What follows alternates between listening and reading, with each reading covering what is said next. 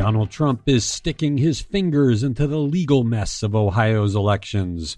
Summit County is back to being a red coronavirus county. It's the Wake Up from Cleveland.com and the Plain Dealer for Friday, September 11th. I'm the editor, Chris Quinn. President Trump's re-election campaign has jumped into the latest Ohio court battle over elections. Trump wants to prevent counties from having multiple drop boxes for absentee ballots. Trump's campaign, the Republican National Committee, and the Ohio Republican Party filed documents to oppose a lawsuit brought by voting rights groups, arguing that one box per county harms larger metropolitan counties and violates residents' rights.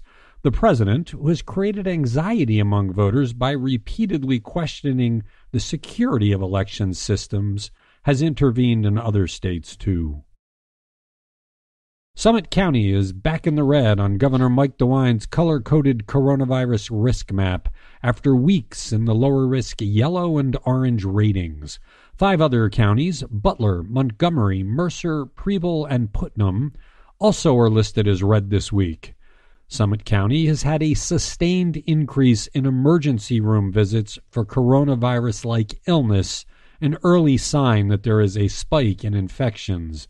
In his briefing Thursday, DeWine detailed a Summit County fraternal club where 2 infected people ended up spreading the virus to a bunch of other members and staff members.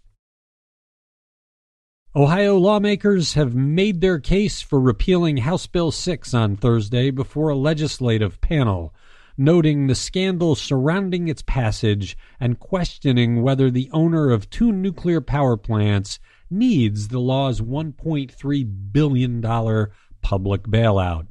Republican state representatives Laura Lanise and Dave Greenspan, as well as Democratic state representatives Mike Skindell and Michael O'Brien, testified before the Ohio House Select Committee on Energy Policy and Oversight. Calls for repeal began in July after then House Speaker Larry Householder was indicted as the mastermind of a $60 million bribery scheme funded by First Energy to get the nuclear bailout passed. But the legislature took no action to repeal the bailout until last week. If the coronavirus had not greatly curtailed the number of commuters, what's about to happen to the Interstate 480 bridges over the Cuyahoga River might be a big problem. ODOT is rehabbing the twin bridges that are there now and adding a third bridge. ODOT will begin shifting eastbound traffic to the new bridge starting tonight, which will begin a period of lane closings and restrictions that would have knotted the normally dense traffic on the bridge.